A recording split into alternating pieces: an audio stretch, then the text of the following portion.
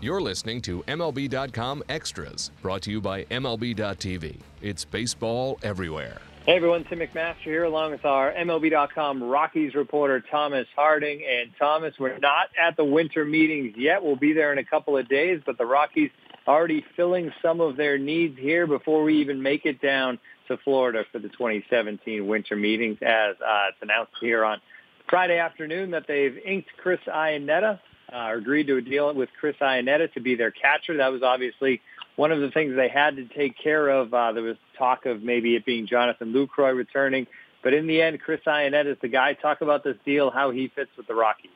Yeah, it's going to be interesting because this just happened moments before we did this podcast, and what we're trying to find out on this is this. He was Iannetta originally with the Rockies. He was on the 2007 team that went to the playoffs World Series, and also the 2009 team. Has moved around a bit and kind of has a reputation for being able to handle young pitchers. He was with the Diamondbacks last year, but he was in a tandem with Jeff Mathis. So the question that I have is, what the plan is with Iannetta now. They do have a couple of young catchers that look like they could be good ones in Tony Walters. And also Tom Murphy, although he struggled a bit last year, this is a guy with a power bat.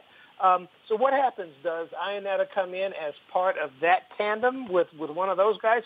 Or do the Rockies continue to go after somebody like a Jonathan Lucroy that they had last season and have Iannetta as part of that tandem? That's the question we have. With Iannetta coming in, he's a guy that managers trust a bit. So it really makes a difference to a young staff. I know going into last season, they went with a young catching duo before they signed Ryan Hanigan. They had Tony Walters and also just young guys with Tony Walters. And that was through the first half, they were pretty good, but they just weren't quite able to get that young staff with young catching where they wanted. So that's why they went out and traded for Lucroy. Yeah, now they have another veteran to help. All right, so let's look ahead to those winter meetings a little bit. One thing checked off with catcher taken care of, but there are other things that this team needs to accomplish, not necessarily next week, but over the course of this off season. And next week is obviously a big jumping out point to do just that. A year ago, they made a key move and signed a big deal with Ian Desmond. Do you expect this winter meetings to be a little quieter? Not necessarily, because they have that closer position open. And do they go after Greg Holland or Wade Davis? I know that they have talked to both of those guys in the time leading up to the winter meetings. So will they be going with this long-term big money contract? They stayed out of it last year, but that was because Greg Holland dropped into their laps. He was coming off of Tommy John surgery. Obviously, Greg Holland now, after a good year with the Rockies, will be looking for a multi-year deal. Wade Davis the same way coming out of the Chicago Cubs. They've also made some contact with Brandon Kintzler. Now, looking at his style of pitching, he doesn't strike out guys the way that you would expect your closer to, but you could see bringing him in as a primary setup guy to where if something happened to your closer, then you go to him. Do they go after setup guys like that or veterans like that and try to stay in-house with, say a Carlos Estevez or even an Adam Ottavino who came off of a rough year last year? Or do they get into this free agent closer market where they tie themselves to a multi-year deal to a pitcher? It'll be interesting to see what the Rockies do, because after going to the playoffs last year, it may be a little bit different expectation. You want to kind of have the ninth inning really settled with a guy you believe in. Another possibility would be a trade. A guy like Alex Colomé with the Tampa Bay Rays, there's some control with him for the next few years, so you could get a good young pitcher and not spend what you spend on a Holland or Davis. So there are many options for the general manager, Jeff Bridich.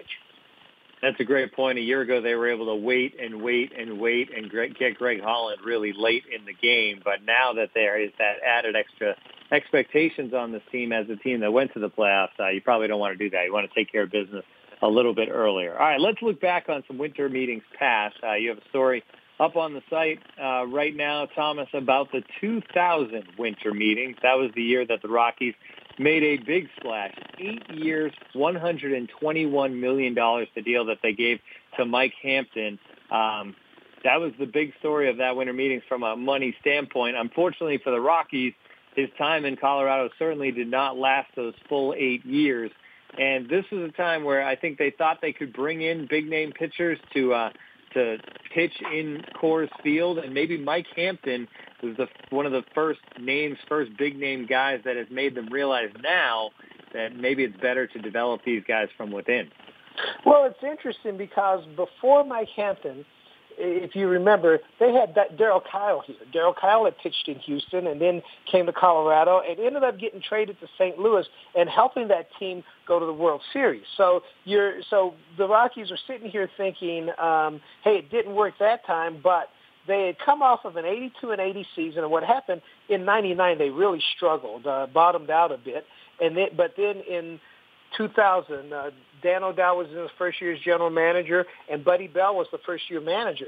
They ended up winning 82 games, kind of piecing things together using 25 different pitchers. So they're thinking, wait a second, maybe we can try again to settle the pitching. Not only did they sign Hampton to that unbelievable deal, but they also signed Denny Nagel for 5 years and $51 million. And so there's $172 million wrapped up in two pitchers. For the first half of that season, it looked pretty good. I mean, Nagel was, I believe, 5-3 at the break. Hampton was the first All-Star in Rockies history, first All-Star starting pitcher. Of course, we forgot about that because things went south pretty quickly. They actually, I think, were going south around that time. For whatever reason, Hampton couldn't have a consistent sinker here in Denver, and it looked like he was trying to just miss bats instead of attack hitters, and it all went to pieces in a hurry. Yeah, and then in two seasons, 21 and 28 was the record for Mike Hampton, and then he was part of a big trade from there as the Rockies sent him and Juan Pierre and some money to the Florida Marlins.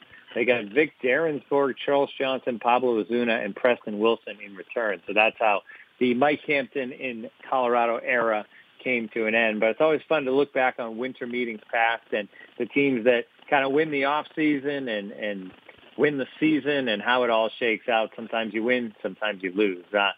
Another note from the last week that I wanted to touch on with you, Thomas, is that Chad Bettis has collected another award. He wins the Tony Conigliaro Award, obviously for his return from testicular cancer, and the Tony C. Award named after the great slugger of the Boston Red Sox, who was on record-setting home run paces before he was struck by a pitch and his career was cut short after that. So the award goes to a major leaguer who has overcome adversity through the attributes of spirit, determination, and courage that were trademarks of Tony C. Just a neat award for Chad Bettis, who deserves so much credit for what he's been able to do in coming back, and I think he really inspired people in 2017. Boy, I have to say, I have to commend the people in Boston, the Baseball Writers Association, the local Sports Hall of Fame, and also Tony Conigliaro's family, because that is one of not only the great awards just in baseball, but I think in all of sports. And what a story about Tony C. Back in the day, I remember the famous Sports Illustrated cover where his eye is completely just swollen shut after being hit with a pitch. Chad Bettis, I mean, what can you say about that guy? He on his wedding anniversary, he received news that he had cancer, testicular cancer. It was something he noticed right away. And they did surgery a few days later, but the cancer had spread to a lymph node, so he had to undergo chemotherapy. And he is a guy that thinks things through in ways that other people just simply don't. So while he was ready to undergo chemotherapy, they explained to him, hey, there's a port that we insert into you, and that's where we deliver the medicine.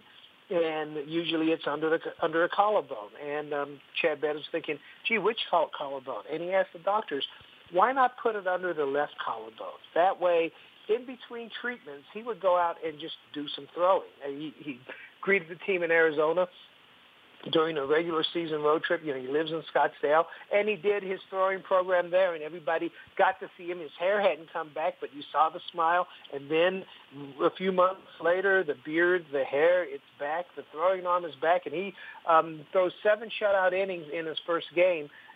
Struggled a little bit down the stretch, but his last regular season game, he really shut down the Dodgers.